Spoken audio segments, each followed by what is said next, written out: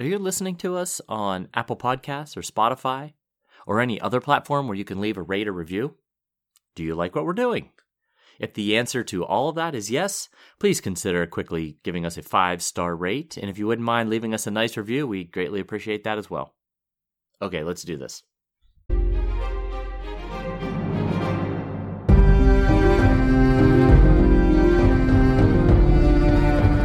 Hello, welcome to the Ghosts of Harrenhal. My name's Simon. And I'm McKelly. Thank you for joining us for episode 90 of our chapter-by-chapter book review of A Song of Ice and Fire by George Martin.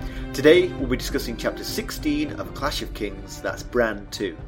And we're going to chat about the chapter, we're going to try not to spoil any future plot points for you, and hopefully, we're going to provide you with some entertainment along the way. We'll summarise what's happened, discuss our thoughts on it, provide some useful background, compare it to the TV show, indulge in a little pedantry, and cover some reader mail. Be sure to check out the show notes. They'll be particularly helpful if you're not reading along. How are you, McKelly? I'm doing fine. How about you? Not too bad, not too bad. All right, good. You got any good stories? I actually have a very quick one, actually. Yes, let's hear it. You know, a tree fell on my car. Yes, we all know it. The whole GOH family knows it. The repair was great. They did a good job of it, and everything looked fine. And then my tall neighbour, who I play tennis with, came round, and he said that they've missed a bit. And he can see the roof, which I can't really see. I mean, it's not like my car's that tall, but he's noticeably taller than me, so he has a different angle. And you know, where the sides of your car come up and meet the roof, there's kind of like two channels there. Uh-huh. Those are normally filled with rubber bits, and those rubber bits were missing. Oh. And I had no idea. I'd never noticed. I mean, I could see it just by peering up there, but it just wasn't a sort of natural in my line of vision. But he spotted it straight away, and I called them up, and they said, "You know, we were just discussing what those two things were." It's like when you finish building an IKEA dresser or something, and you've got some screws left. Oh, that's good stuff. So I drove down and they fit them in like 2 minutes flat, and everything was great. But, all right. It was funny. I would have gone forever not noticing. And they would have eventually thrown those parts out, thinking, "Probably just taking up space now." Yeah. So I was contacted by a listener's mom this week. And we're in trouble. Yeah. It's all that use of the word bastard. She said, "Why do you gotta cuss so much?" That's true. Yeah. No, nothing like that. She contacted me because she wanted to know about the books that we wrote that go along with the podcast that we talk about, because her son wanted them for his birthday.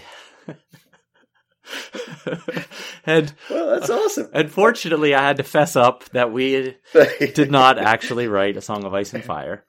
But yes, that gave me a good chuckle. Actually, in full disclosure, I actually know the listener and the mom. The listener is Ethan's best friend, and we've known his mom, him and his mom and his whole family basically for the past 2 decades. So that's why she texted me separately, not on the GOH email. But I was. Well, there's our next podcast. Then we write a book and then we talk about our own book. Yes, yeah.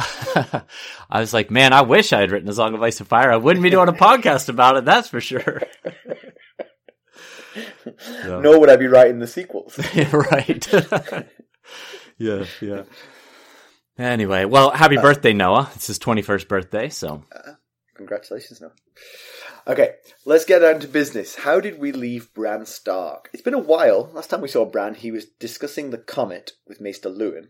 He was games mastering a game in the Godswood that ended with Walder Frey being bitten by Shaggy Dog. Pretty much all games in the Gods would end that way, right. I would imagine, now that that's where Shaggy Dog hangs out. And he was continuing to have strange and portentous dreams. So, Michele, why don't we give them the summary of this one? Okay. Well, Winterfell is abuzz as vassal lords, or their representatives, are arriving from all over the north to celebrate the Harvest Festival. All those who come have things they need to discuss with the Starks. So Bran, being the Stark in Winterfell, must sit in on the meetings where he barely understands what's being said. He'd much rather be in the practice yard, tilting at the quintains with the Walters in Lord Wyman Manderly's retinue. Hodor arrives at Bran's room, jolly as ever. Bran dresses and uses the bars attached to the walls to swing into position to drop into the wicker basket on Hodor's back. They take a detour to the practice yard, where most of Manderly's men stare at the sight. Bran tries to ignore them. The Walders come over and tease Hodor, calling him an ugly horse. Bran gets angry and threatens to stick Summer on them, but the Freys are armoured and not afraid. Before it goes any further, Maester Luwin arrives and chastises all involved, except Hodor. Right. Hodor's the innocent party here. Luwin tells Bran that he was right to defend Hodor, but that he shouldn't have been there in the first place. His place was with Lord Manderly. But the Lord proves forgiving and pleasant company. He suggests that White Harbor is a good place for the new royal mint that the North will need now that it's independent. Furthermore, he's ready to build the navy that Robb will no doubt need as well. Bran likes this idea, but his opinion is not sought, and Roderick is non-committal. But he does agree to raise the idea with Robb. The after-lunch conversation turns to the recently widowed Lady Donella Hornwood. Oh, I'm wearing my Hornwood socks in honour of this. All right. Yes, good timing. I'll flash them to you later. Lord Wyman needs a wife. He's been a widower for 8 years and fancies the Hornwood's lands.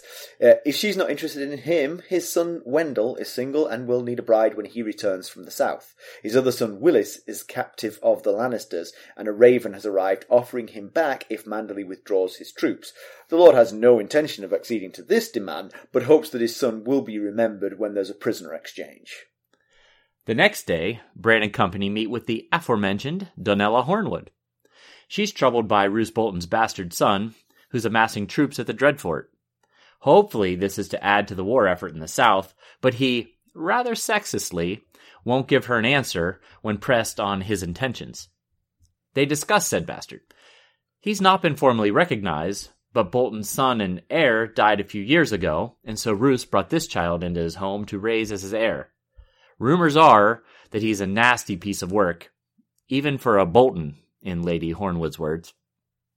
She's beyond childbearing, but she has suitors aplenty, but she's still grieving and will only wed if commanded to do so.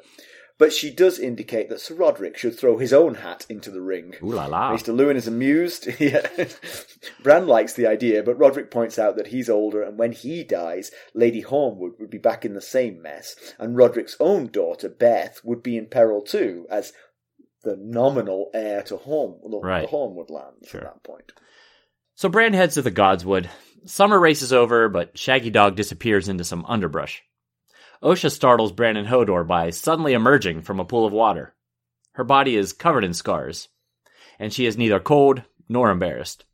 She's heard about the Freys bullying and warns Bran about them, particularly Little Walder, who she sees as mean through and through. Bran then denies having more wolf dreams, but Osha mocks his poor lying skills. Later, more lords arrive, this time a contingent from the Umbers, the Great John's uncles, Mors and Hotha, put in their case for Lady Hornwood's hand. They too want ships, and are told to work with Lord Manderly to build some longships to protect from sea raids by wildlings. You can't go over the wall, you can sail around it, It doesn't go on forever. Next, the Glovers and the Tallhearts arrive. Nobody is putting enough grain aside for the winter, and all are commanded to increase that. Leopold Tallheart has an unusual take on the Hornwood lands. His own younger son is nephew to Donella. He could be sent there as a surrogate heir, and even take the name Horwood. How generous. He's 10, and will be a comfort and company to Lady Hornwood. Luwin confides to Bran that Lady Hornwood's future may actually just come down to practicalities. Robb might need to build an alliance with the Riverland House, and he gives the Freys as an example, and Bran offers either or both of the Walders in Winterfell. Mm-hmm. Last to arrive in Winterfell is 14-year-old Clay Serwyn, who has always been a friend to Bran, whose father is a captive of the Lannisters. He asks if he should call Bran Prince now, but Bran laughs it off. Serwyn's men joke about Stannis' claim, and news that Joffrey might have the Kingslayer for a father. Bran becomes dizzy and has trouble breathing. That night, he dreams the raven is pecking out his eyes and creating a third eye in Bran's forehead. Through this new eye, he sees himself hanging from a tower and a golden man saying, "The things I do for love," and tossing Bran out. Oh, that almost sounds familiar. Yes. To us, it is. Right. The only person who doesn't remember this is Bran. Yeah. Yeah, so apologies if that's the longest chapter summary we've ever done, but it was hard to summarize this chapter because it was just a catalogue of interaction. Yeah. And who knows which ones are going to be the most important? Right. Clearly, right. I don't remember. I found this to be, of the now 90 chapters that we've covered, the most challenging to create a show around. There's so many little pieces and bits and bobs, and it was really hard to try and encapsulate it all into a coherent show. Well, yeah, we'll get there. Check back in half an hour, see how we're doing. If everyone's asleep, we know we've failed.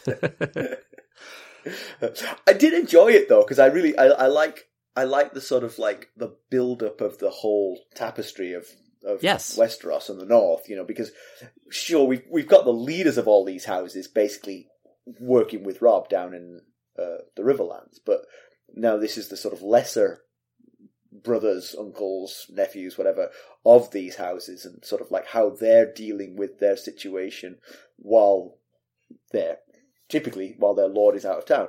Clearly, Roose Bolton's heir is up to no good. Seems like it. Yep. Yeah. And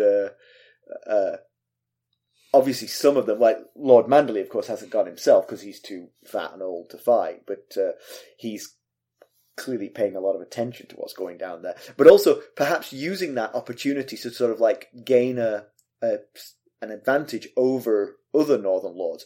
He's a lord. Everybody else is just speaking on behalf of their lord, right, kind of thing. Right. So he might get some concessions out of the Starks, like the Royal Mint, like money for a new navy, that kind of thing. Yeah. Which, if everybody was there pitching, he might not get it because everybody's got an equal claim. Right. So yes, I found the whole thing really good. In fact, I think it might be my favourite Bran chapter. Oh yes, I could see that. There was the early drama of Bran. Sure. But yeah. It's definitely. As far as the recent Bran chapters go, it's the one that has the most interesting things going on. Yeah. Mostly because he's just an observer, really. Right. I feel bad criticizing Bran. He's an 8-year-old child, but his life isn't that thrilling. Yeah. Good point. Yeah, it's definitely cool to see the daily life going on, Even the meetings, they're interesting, and how they entertain themselves, it's pretty cool because there's still important matters being discussed, and it was just there was a whole bunch of conversations that were very similar to one another.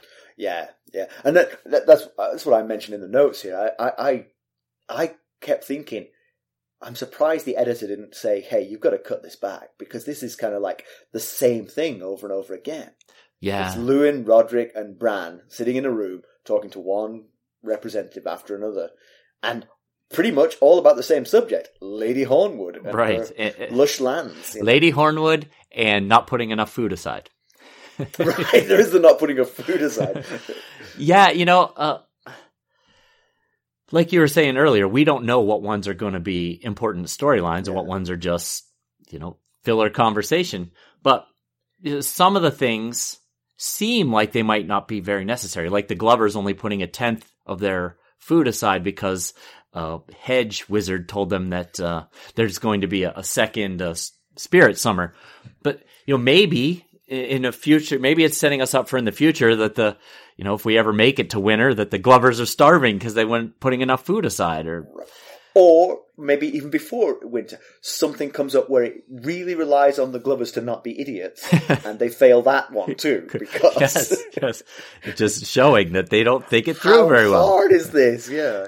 Maybe the whole Hornwood Derby situation is supposed to show to us that without a strong enough lord in Winterfell, that some of these lesser lords are trying to take advantage of the situation to their benefit. Because they're all throwing their hat in the ring, and it's not because of how amazing Donella Hornwood is. It's because there's free land sitting out there.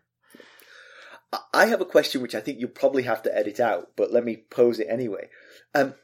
Back in the dream of the Maesters, yes, the ones in charge, Was it Lady Hornwood's wedding?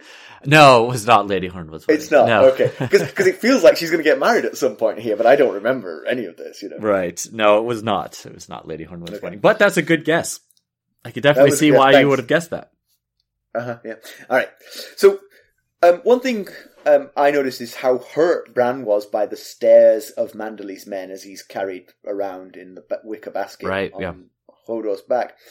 And I get it. I mean, you're 8, you're self-conscious about things, and you know, and it's, man, you're crippled and you're being carried around.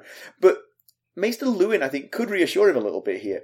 If I was a Manderley and a 7-foot guy walked past without a wicker basket and a child, I would stare. Yes. This man's 7 foot tall. Yeah, that's a good point. You could definitely make that argument, you know? That's not something you see every day. A 7-foot tall man walking past. Speaking of Hodor's size, Bran is thinking about how he doesn't want to be. He never wanted to be a lord. He wanted to be a knight, and how he's never going to be a knight now. And he says to Hodor, based on his massive size and incredible strength, you could have been a great knight if the gods hadn't taken your wits. And I thought, could you imagine Hodor with all his wits about him in a melee at a tourney? He would be like the mountain. Like, he's like mountain type size. It would be like the mountain. Yes. Exactly. Yeah. Frightening thought. Yeah. Well, so, I also noticed that Bran and the Walder boys, the Freys, they don't seem to be bonding very well. No. And it reminded me... Water. Yes, right. It reminded me of back in Cat 2, which is one of the very early chapters, obviously, of Game of Thrones, when Cat was subtly nudging Ned to go south with Robert, and Ned wanted to bring Bran to King's Landing with him, and his reasoning was that he felt that Bran could bring Robb and Joffrey together because, as he described him, quick to laugh and easy to love. And if he's not able to get along with these Walders, he was never going to succeed with Joffrey Baratheon.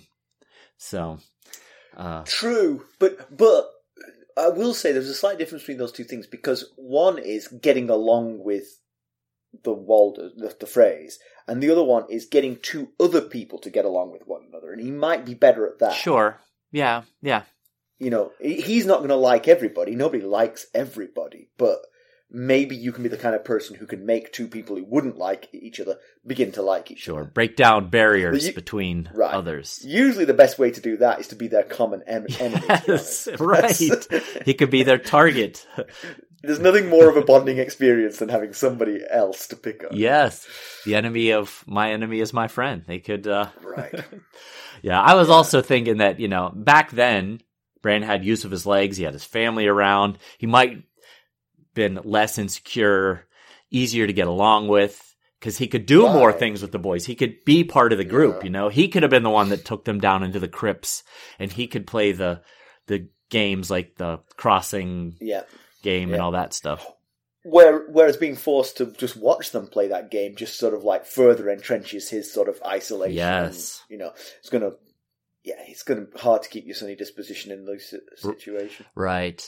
But so after there's a dust up between the Walders and Bran, involving Hodor, and then Luwin comes in and he reprimands all of them, and he takes Bran away because he tells him he's not supposed to be in the yard in the first place. He's supposed to be with Roderick and Wyman Manderley, and he says, "Must I fetch you like a child?"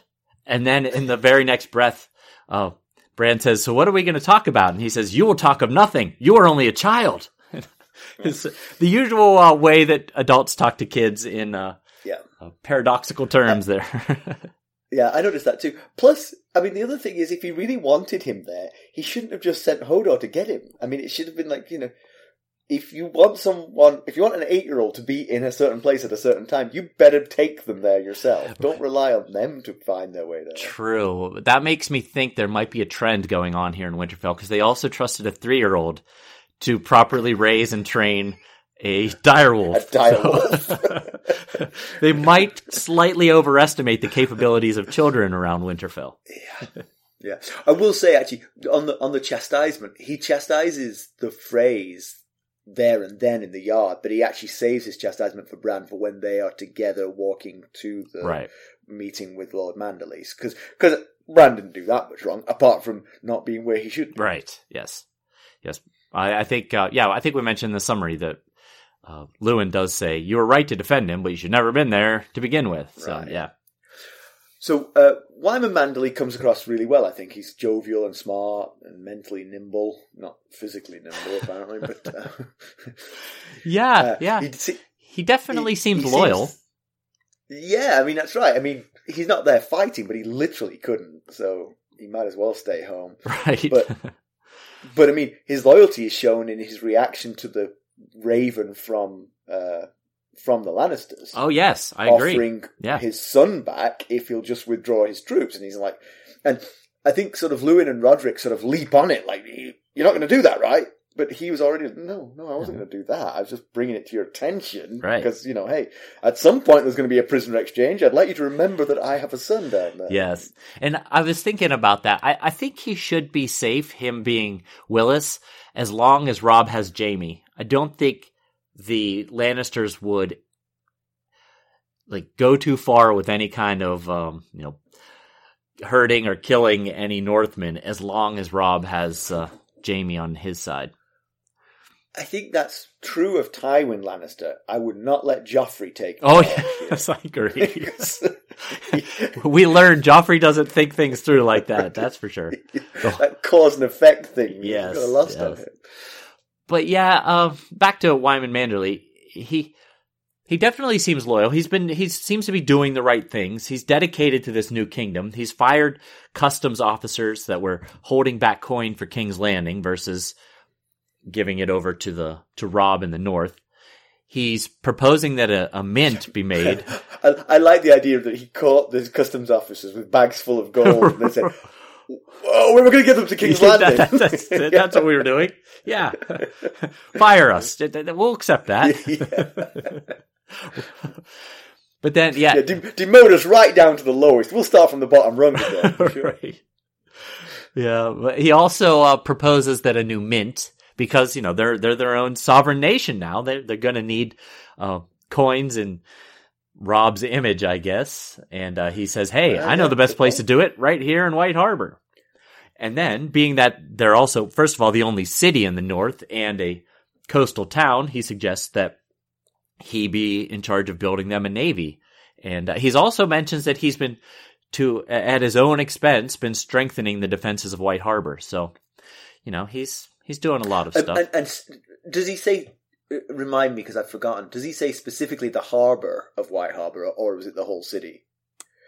Yeah. I when I read it, I in my head, it was the harbour itself. So he was getting the harbour more defended because I guess not having a navy, they are susceptible to naval attack. Right. So yeah, that's a good point. Probably was the harbour because that would be the place they would land. They'd have to come through the harbor to get to the city, likely. Yeah. And the reason, we have touched on the reason why the North doesn't have a navy before. Bran the Burner, son of Bran the Shipwright, burnt all of the ships when his father never came home, right? Yes, right. Yeah, there's a little bit of a... So... Wyman Manderley says that it's been hundreds of years since Bran the Burner burnt all the navy. But in the other book, Fire and Blood, which is kind of the Targaryen history, it's mentioned it's been thousands of years before the conquest that this happened. So hundreds of years do add up to thousands of years. He didn't say how many hundreds of years, but I noticed that there was a little bit of a discrepancy there. Yeah. Maybe that's as high as numbers go for Manderley. Right. If I were Roderick and Lewin, I'd take advantage of that. It'll be like, yeah, we'll give you hundreds of golden dragons for that. Yeah. If you build us hundreds of ships, you can have hundreds of gold dragons.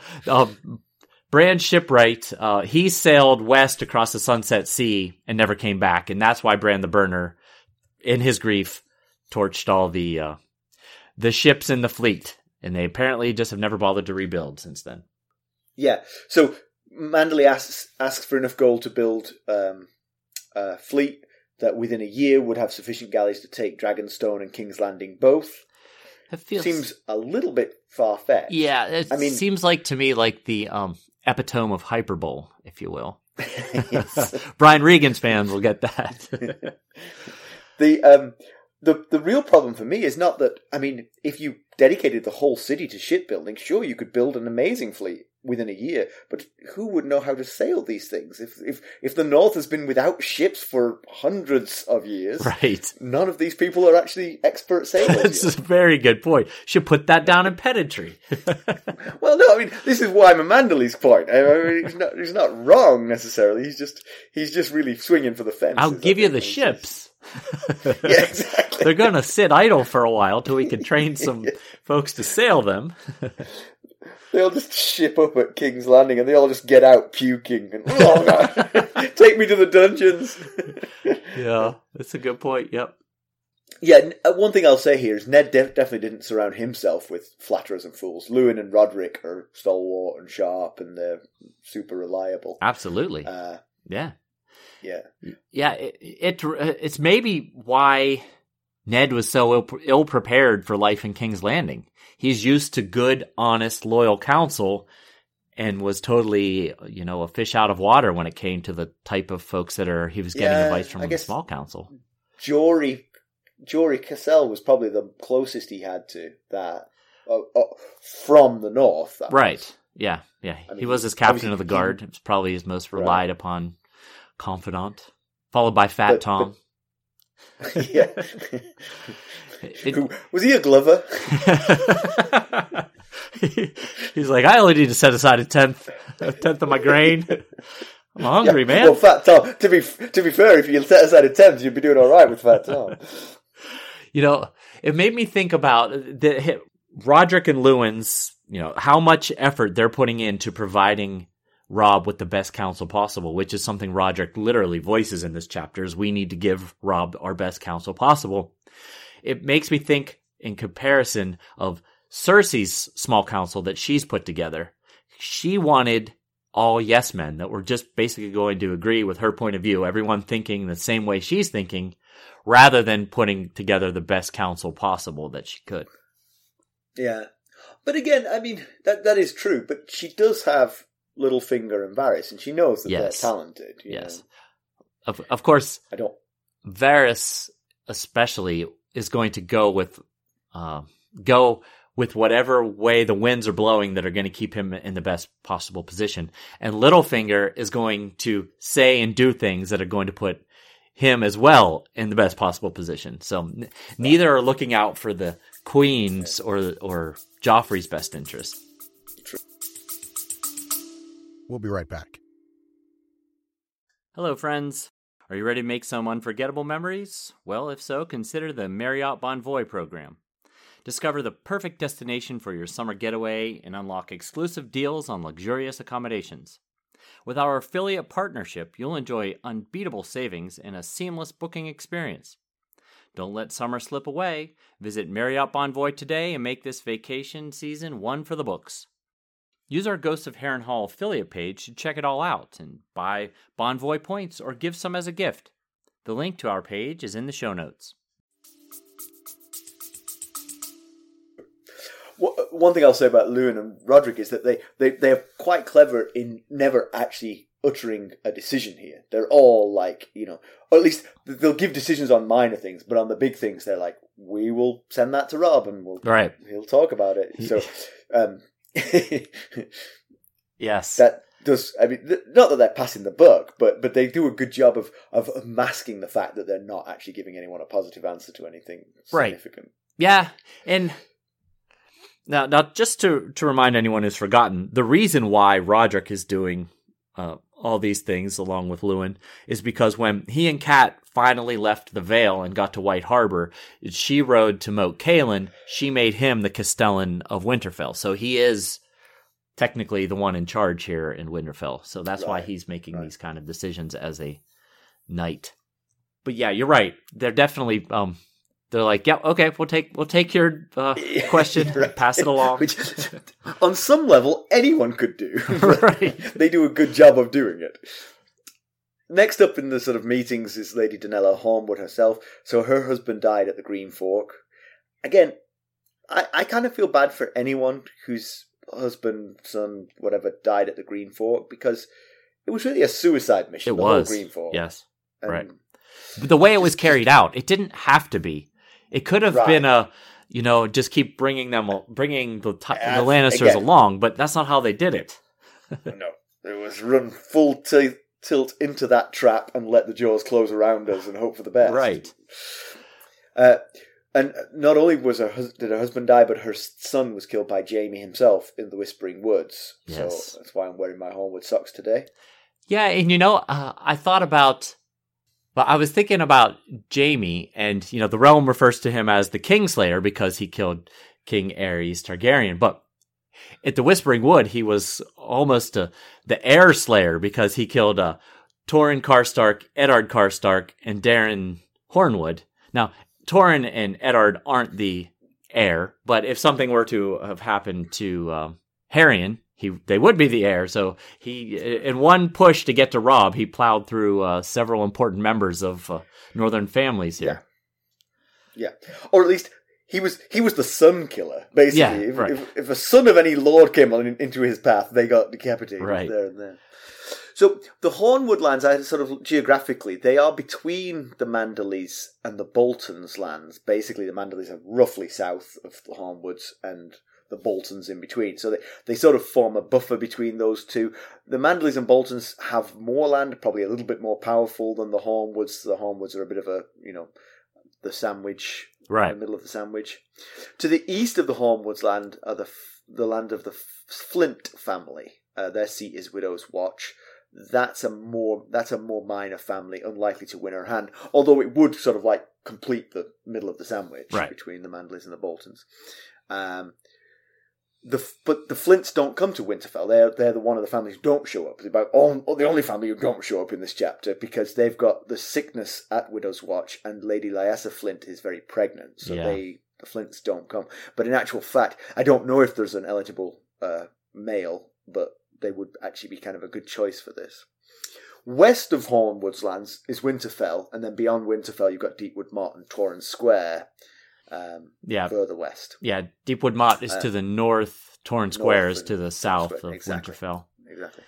The Karstarks' numbers are further north than all of these other families, and they have no boundary with the Hornwoods. Yeah, but the description mentions that by the end of the chapter, all of the primary houses have been accounted for in one way or another, but some don't get a mention, like the Risewells and the Dustons, who are both southwest of Winterfell, don't get a mention, and there's another smaller house called Wolffield between the Flints and the Locks that don't get a mention. Now, that doesn't mean that they didn't send a note. We just didn't hear anything at all from them. So. That's where the editor came in. Right. Really, there was like 8 of these conversations. 5 at max. I'm cutting it at 5. All right.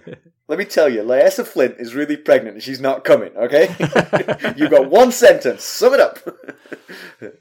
So there's so many conversations in this chapter. Basically, everybody that shows up to talk to them throws their hat in the ring one way or another to somehow come to the aid of Danella Hornwood. And yes, who I think she's about 42 years of age, and she says that her beauty has faded. That's what she says of herself. I would assume that she's wrong. She's just being modest. I'm sure she's very beautiful. And that's what Roderick says. She is quite comely for all her modesty. Yes. But so there's a lot of different options thrown out there. But one I thought was pretty good option is Baron Tallheart, who's the son of the guy who showed up, who's Leopold Tallheart. Now, he's not actually Lord of Lord Tallheart. That's his brother Helman. But Leopold's wife is actually a Hornwood. She is the sister of the late Hollis Hornwood, which was Danella's late husband. So that makes Baron Danella's niece. Danella's nephew, I mean, sorry. Now, so Leopold's idea is maybe Danella doesn't want to remarry. And if she doesn't want to remarry, my son Baron could come live with his aunt, be raised by her as an heir. He's 10. And so, he could be raised. He's even willing to allow the boy to change his name to Hornwood. And he doesn't say this, but I was thinking, the complaint about this is, but he's a kid. We're going to be in the same situation. We need someone, a strong presence there to keep anybody from trying to take these Hornwood lands. I was thinking that Robb could name a strong knight as Castellan until the boy is of age. Yeah. And what better knight than possibly Roderick? Or, I know Roderick is Castellan of Winterfell at the moment, but, That's actually a beautiful solution right there. We know that Daenerys tends to favor Roderick. And even, how about this? A little bit of matchmaking for the future. 10-year-old Bran with Roderick's daughter, Beth. Beth, yes. Huh? There you go. So keeping it in the family. Right. So that way, Roderick's concerned that he might not live long enough to protect these lands, but, Baron's 10, another 5-6 years, and he'd be a man grown, especially in the north. I'm impressed. I think they should get rid of Lewin and Roderick, who can't come up with a good idea between them, and appoint you. Right, I'll do it. And I'll just pass everything along to Robb. Right. Easy. But Hallis Hornwood did have a bastard son, Lawrence Snow, who's being fostered by the Glovers, so probably not flourishing, at least intellectually. He could be the answer, but he is not her blood, of course. He's her husband's bastard child, so she's not going to be thrilled with that as an outcome. But we do know that kings can elevate bastards to a higher status, right? And Robb could do that. Yeah, and so I was wondering when this Lawrence came about. Was it before Daenerys or after Daenerys? So he's 10. We don't know how old Darren is, but he did ride with Hallis south with Robb, and he was one of the people protecting Robb during the Whispering Wood. So you imagine he's not younger than 10. So yes. So chances are I would say he'd have to be 15 to be there. I would think so. At least 15, which means this child, Lawrence, came after they were married. So there might be a little more animosity than if he had this child in his younger years and then got married and, he'd be like a stepson to her. But no. Plus, that's quite a betrayal of Lady Hornwood. I think she should stop her crying over Hallis's death. Right. What's she so broken up about? But all of this jockeying is probably for nothing, because Lewin is probably right. The most likely outcome of this marriage will be to cement an alliance with a Riverlands house. Yes, right. Probably not the Freys, because I would think that the deal that Catelyn struck with the Freys is enough to cement that alliance, because Robb's going to marry one. Right. Yeah. But that should do it. She'll be queen in the north. That should be enough to appease them. But what about my 17th granddaughter? Grandson in this case. Right. Yeah.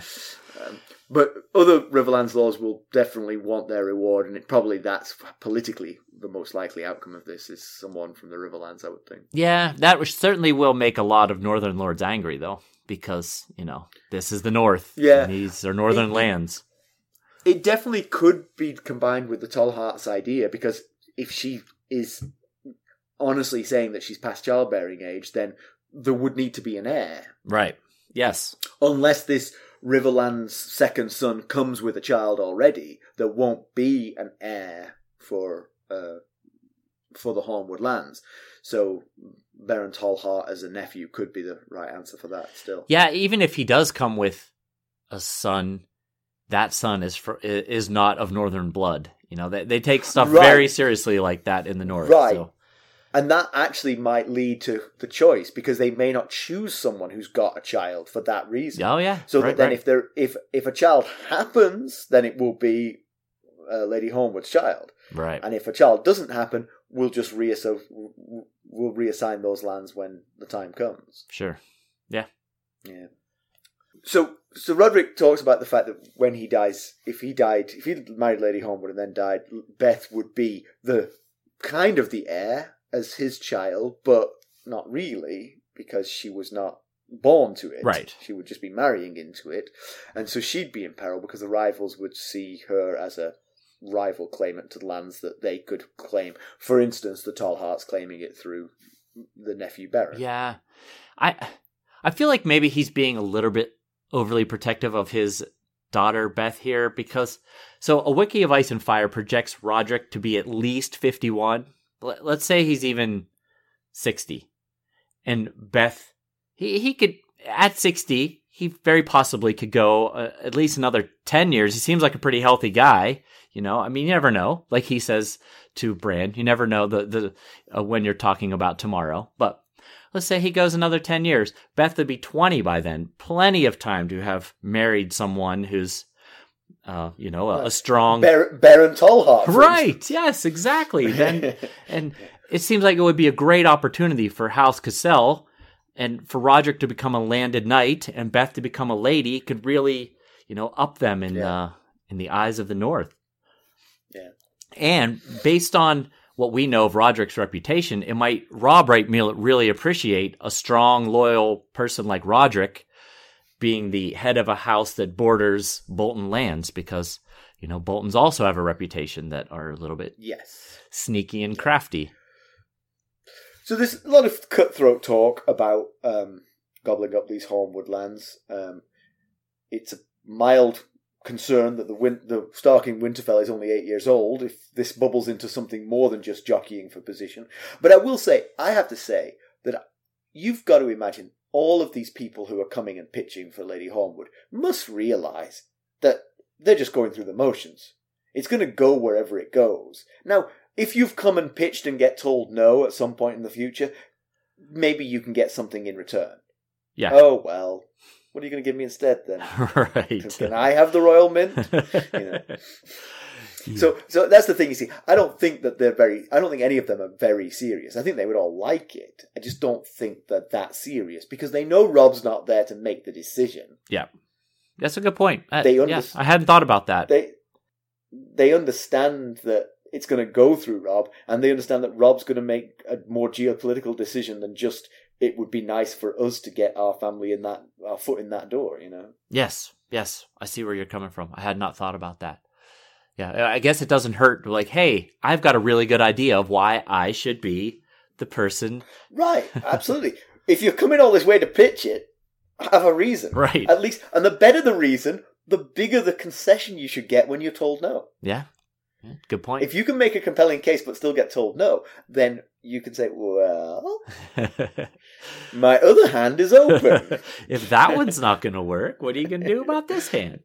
Exactly. Well, I will say that riding off into battle with your son does seem quite exciting and a very father-son team-building exercise there, a very bonding experience, but especially when the Liege Lord is a 15-year-old, he's a kid, you're bringing your son, it's a very, bonding experience here, but this is why you at least leave one at home, because, at least Harry Karstark has been taken captive and not killed like his brothers, but so many have lost their heirs at this point. Well, I guess just the Hornwoods, but the Karstarks are very lucky that Harry Karstark was not killed and just taken captive here.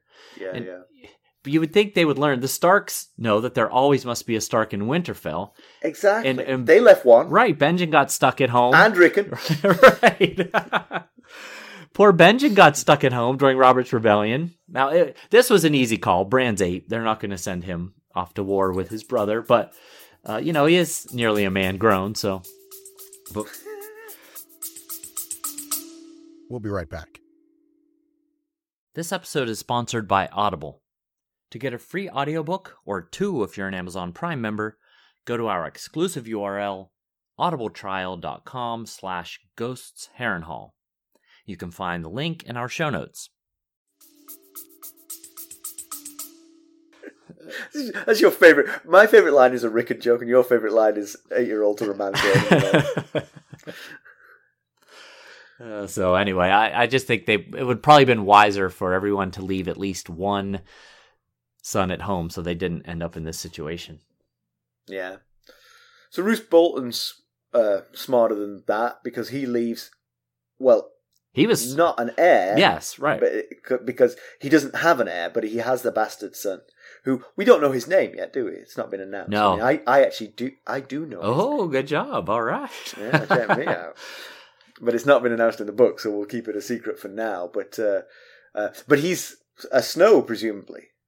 Oh yes, yes, he would be a Snow, absolutely. So young Master Snow here did get left at home, but he sounds like he might be a bit of a cad. Yeah, they might have been better off finding new ownership for the Bolton lands as well if something were to happen to Roose.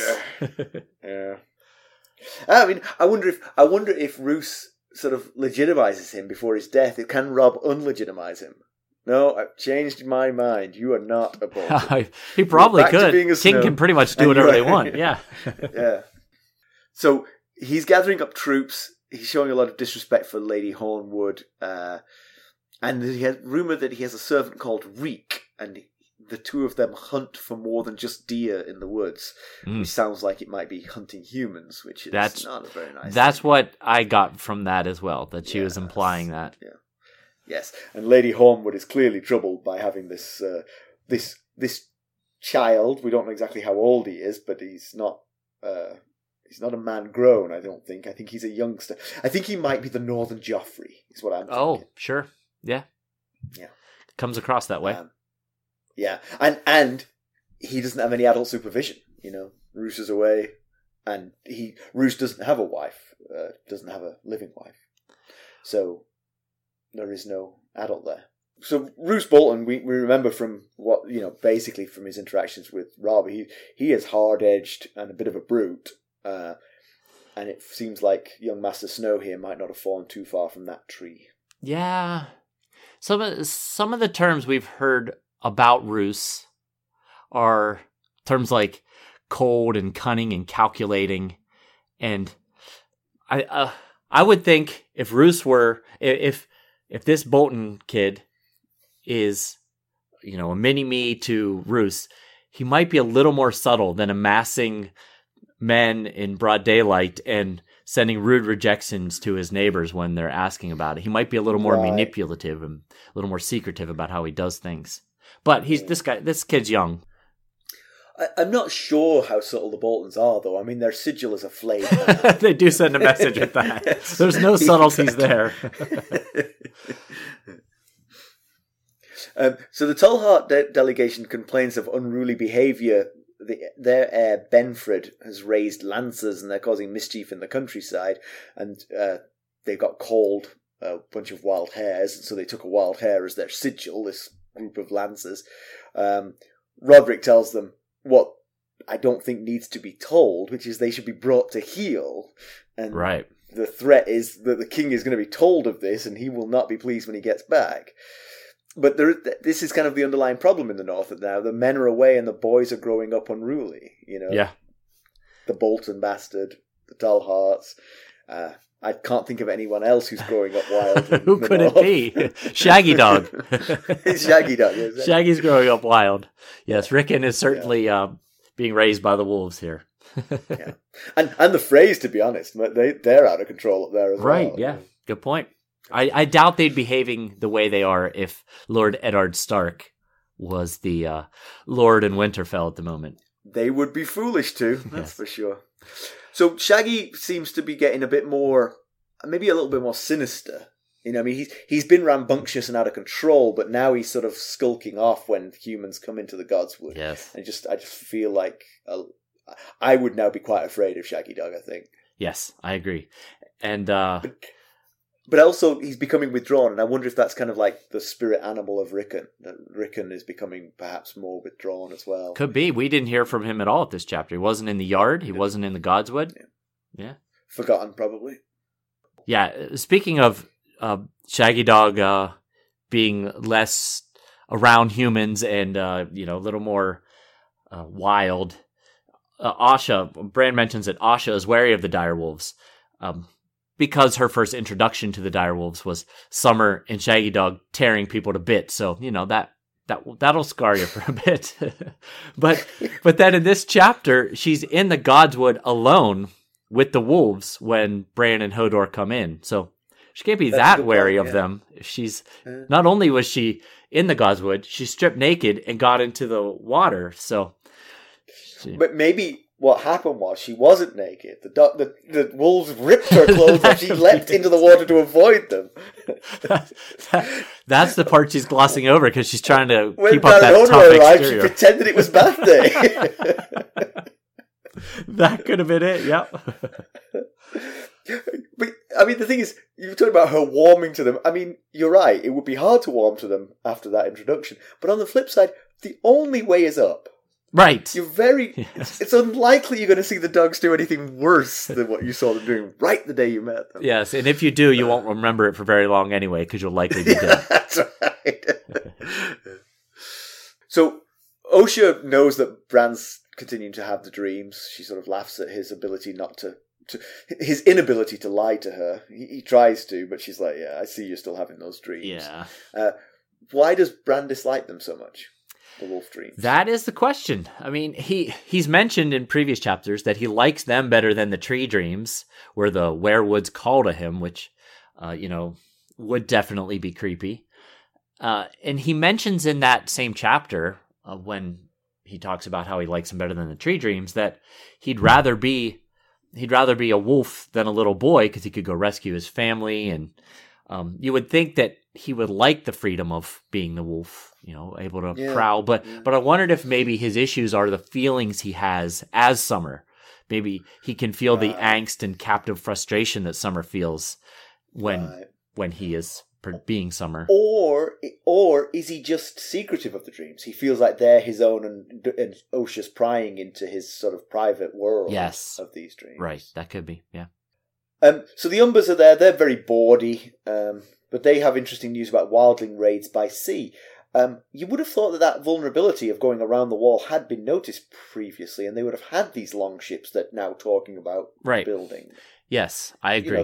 I wonder if thousands of years that wall has been there. Yeah. Someone will have noticed the edge of it eventually. You'd think the folks at Eastwatch especially would have noticed. Oh, the wall ends right about there.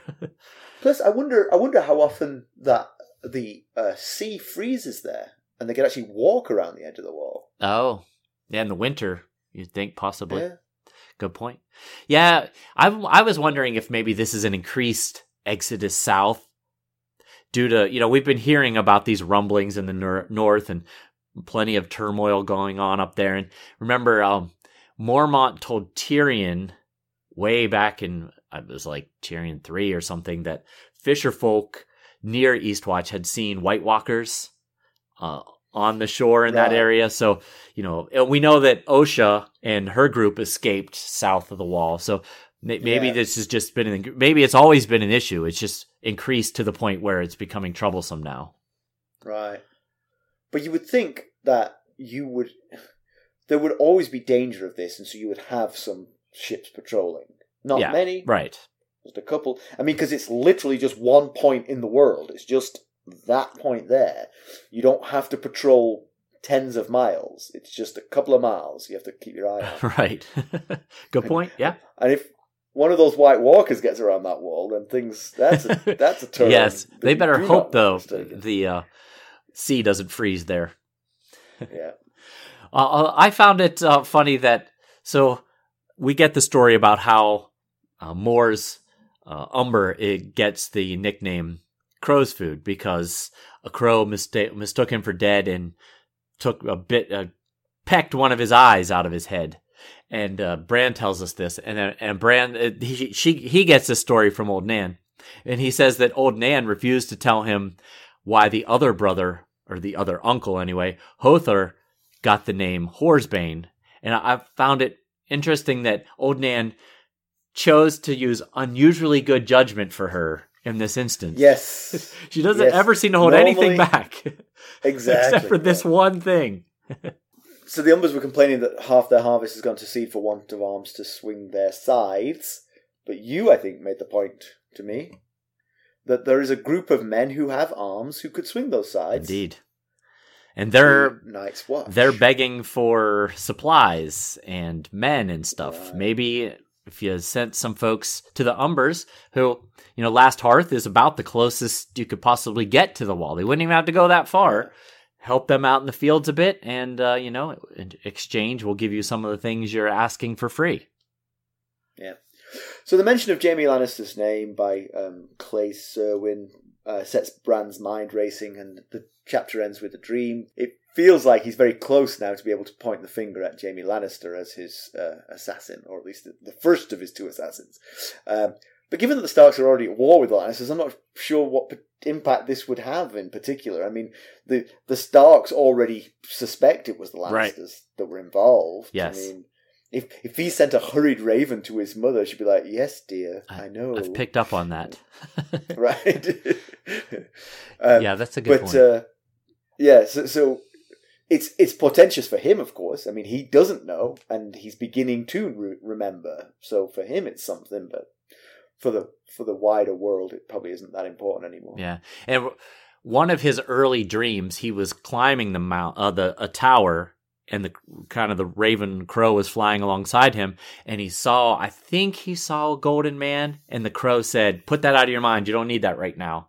So that's right. Yeah. He's had times before where he was starting to remember, but also the Crow seems to be on a mission, because in multiple dreams the Crow has been attacking his face and pecking at his forehead, and he's always woken up.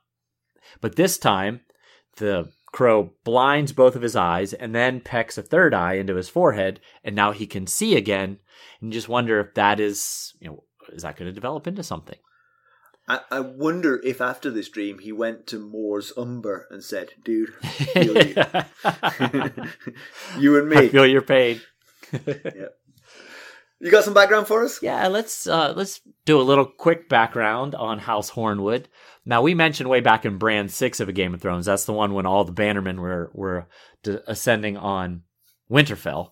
We discussed that House Hornwood sigil. Yes, I'm showing the House Hornwood sock. It is a brown bull moose with black antlers on an orange background. Now, their words are righteous in wrath. So, okay. And as you've probably picked up on by all the swiping right on Lainey Hornwood's Tinder profile, they're one of the primary bannermen to the Starks. But here's a few interesting tidbits about the house.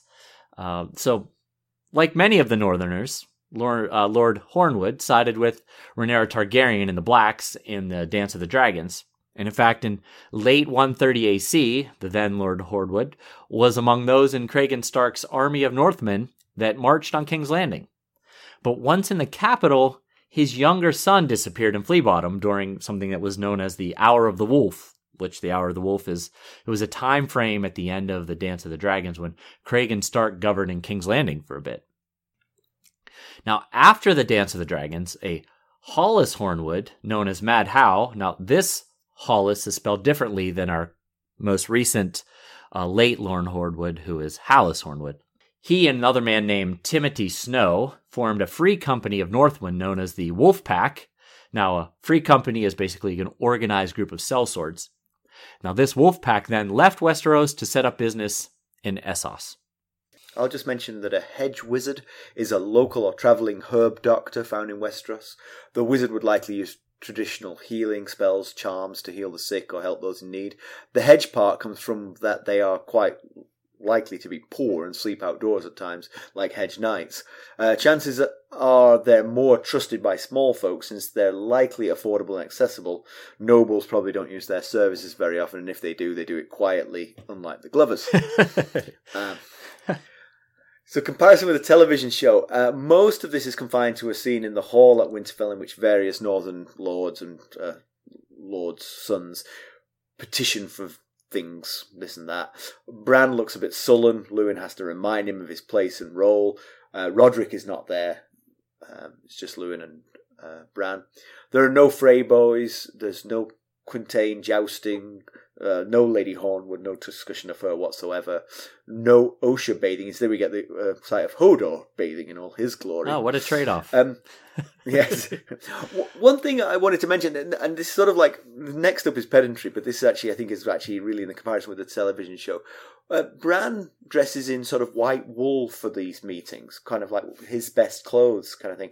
And I think several times in the books, I felt that the Starks dress up more than they do in the TV show. Oh. In the TV show, they are homespun and leathers, and they barely distinguishable from the Night's Watch what they wear. but in the book they actually are quite fine in what they wear. Yeah. Quite. Yeah.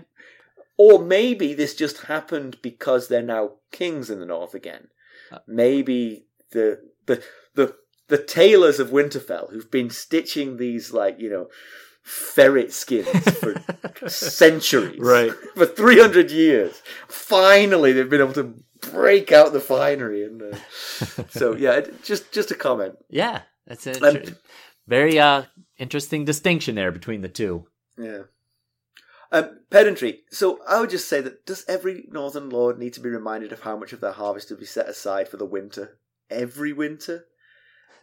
I've heard the phrase "the North remembers," but apparently it doesn't. It doesn't remember fails that. to remember. That is a... Lewin must be like, what the hell is wrong with you people? Set aside food. We just did this 10 years ago. Exactly. It's not even that long ago. You remember how hungry we were before the spring came? Yeah. I like it. Definitely like it. News and notes. Well, news and notes.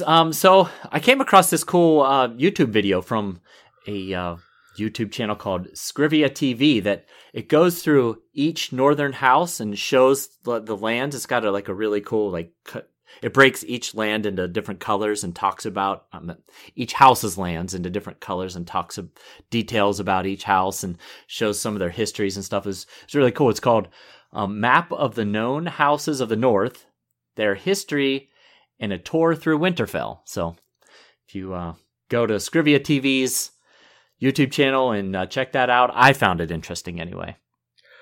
And you're telling me this now. I know. Sorry. Of this, could you not have shared this with me? And I actually made another discovery that isn't in the notes here that I just made in the past couple days. So I really struggled a bit with this chapter because my audiobook ran out at the library. And so I had no way of audiobooking it, and so I was only left to how many times I could actually physically read it, which I normally audiobook it while I'm walking or cutting grass or doing something on top of reading it. I know. So I was like, what can I do? So I did some Google searching, and I came across a YouTube channel called David Reads A Song of Ice and Fire, and it's literally this guy, David. He reads every chapter. And so I was listening to, I was audiobooking it through this David. Are you a little bit concerned telling our listeners this, that they might go off and listen to that instead? Why should I listen to these two talking about the chapter when I can hear the chapter? There's no witty... In less time. There's no witty commentary. That's what I'm basing, what I'm banking it on here. Let's hope you're right. Now, I will say, he is not Roy Dotrice. He does do voices. I kind of wish he wouldn't. The voices can be a bit distracting. His Lewin voice was really hard to take. But I do appreciate his effort. He definitely put in a lot of effort. So there you go. David Reads A Song of Ice and Fire. ASOIAF. Like David Reads ASOIAF is the YouTube channel. Oh, and finally here... Yeah, I was going to say, I would read this for you, but it's all gibberish. Well, because I was kind of also informing you of this. You and I have a mutual friend. His name is Jacob Burnett, and his new book is out. It's called The Dream and the Muse, and it's his second fantasy fiction novel. His first was called Chaos Court, and his book, The Dream and the Muse, is currently ranked 4th on Amazon's hot new releases. Oh, wow. Yes, good for Jake. So, anyway, just thought I would mention that since Jake is a friend of ours. Amazing. Oh, so we got a review, right? Yes. We got, on Apple Podcasts, Mom in High Heels, whose very name makes me feel a little hot under the collar. She says, lots of fun. I recently discovered this podcast and I'm so glad I did. Finding a podcast about the Game of Thrones books is really difficult as most deal mainly with the show. So I was excited to stumble across this one. The guys have great voices and after a few podcasts figured out how to modulate their sound, which I greatly appreciated. Their banter is fun and witty and they always make me smile. Pedantry Corner is my favourite. Yeah, mine too. Because I'm all about pedantry. Details are important. Thanks for a great podcast, guys. Oh, thank you, Mum in High Heels. Appreciate it. Thank you very much. It's a great review. Very much appreciated. All right, let's put a line under this one. Okay. Let's draw some conclusions. So, Bran doesn't love, but he's doing pretty well being the Stark in Winterfell. Yeah. His job's not too hard, as long as he can deal with the tedium of it all. yeah, without looking too bored. Yeah. Let Lewin and Roderick do the talking. Yes, seems to be the right basically. thing to do. And Lewin and Roderick are doing the right thing. Bang the drum to get people preparing for a hard winter and deferring the more complex issues to Rob. Yeah, they've all basically become soft boys of summer, apparently. Really? They don't know how to save any grain. This hard harvest that they're going to have to do without any help. Right, yes. Help toughen them up for the winter. Yes, as the Umbers mentioned, they don't have enough arms to harvest everything they've got. Flip side of that is, given that all the people are away off fighting the war, it should be easy to set aside more of your harvest because there's no one there to eat it. Solid point, yes. That's what Roderick should have mentioned. Why are you only putting aside a tenth? You've right. What are you doing with all the excess? Your population is down 30% and you're setting aside a tenth? Come on. Yeah. Lady Hornwood seems to be the current prize in the North at the moment. She's 40th, but by her own admission, she believes she's no longer beautiful. Roderick disagrees. But I think all the Northern Lords are looking past any kind of lack of beauty issues and keeping their eyes on the prize, which is the lands and the wealth that come along with marrying her. Every time we say Lady Hornwood in the sense of a prize here, I want to say lands. Right. Because that's the only thing they all care about. Yes, really. yeah. But I wonder, could this escalate into an issue here? Roderick assured Lady Hornwood that she will be safe from invasion. She's concerned specifically about Roose Bolton's son, and there's plenty of other hungry stares looking at her and her lands. But well, can he defend her against an attack if it comes on suddenly? Yeah. We all have a soft spot for Roderick ever since his seasickness. Might be nice for him if he could get together with Lady Hornwood. Yes. But this is the book we're reading, so happy endings are not on everyone's cards. No. Why should he be different? That's right. But I think I've painted a fairly good story here that could work out with Roderick and Baron and Beth and Lady Hornwood. It's brilliant. It's absolutely brilliant. So Bran is now right on the cusp of knowing who shoved him out of the window. But what will this knowledge give him? It isn't really going to change the geopolitics very much. Right. It might change Bran. Yes. He's going to know who pushed him. He's going to remember it. It's going to be a bad dream forevermore. Yeah. Could make him bitter, lust for revenge against the Lannisters. Oh, yeah, absolutely. He's going to know it wasn't a fall. It was an intentional act. Which I think will cheer him up a little bit, because it'll be like, well, good. I knew I couldn't fall. Right. Told you I would never fall. That's the silver lining he's going to cling to, maybe. Mm-hmm. Yeah, now he's got a third eye in his dream. I don't know. I mean, it seems all symbolic anyway, but will that change anything? Before, it seemed like the Raven was really working hard to try and create that third eye. Now it's finally accomplished it. Yep. And with so many lords and their sons in the Riverlands, maybe the North will become quite a matriarchal society. Possibly. Maybe that's what Lady Hornwood should do. She should just go out and find someone who can sort of, get her into the family way and make that bastard the heir to the Hornwood right, lands. Hey. They're her lands now. Better her own heir than her faithless husband. Right. All right. As always, you can reach us at ghost.harrenhall@gmail.com, and you can follow us on Twitter at @ghostharrenhall. We're on Facebook, Instagram, YouTube, and Discord. And if you wouldn't mind in going out and leaving us a 5-star rate and or a really nice review, we certainly would appreciate that, and we might read it in a future episode. Thanks for listening. Thanks. Bye. Bye.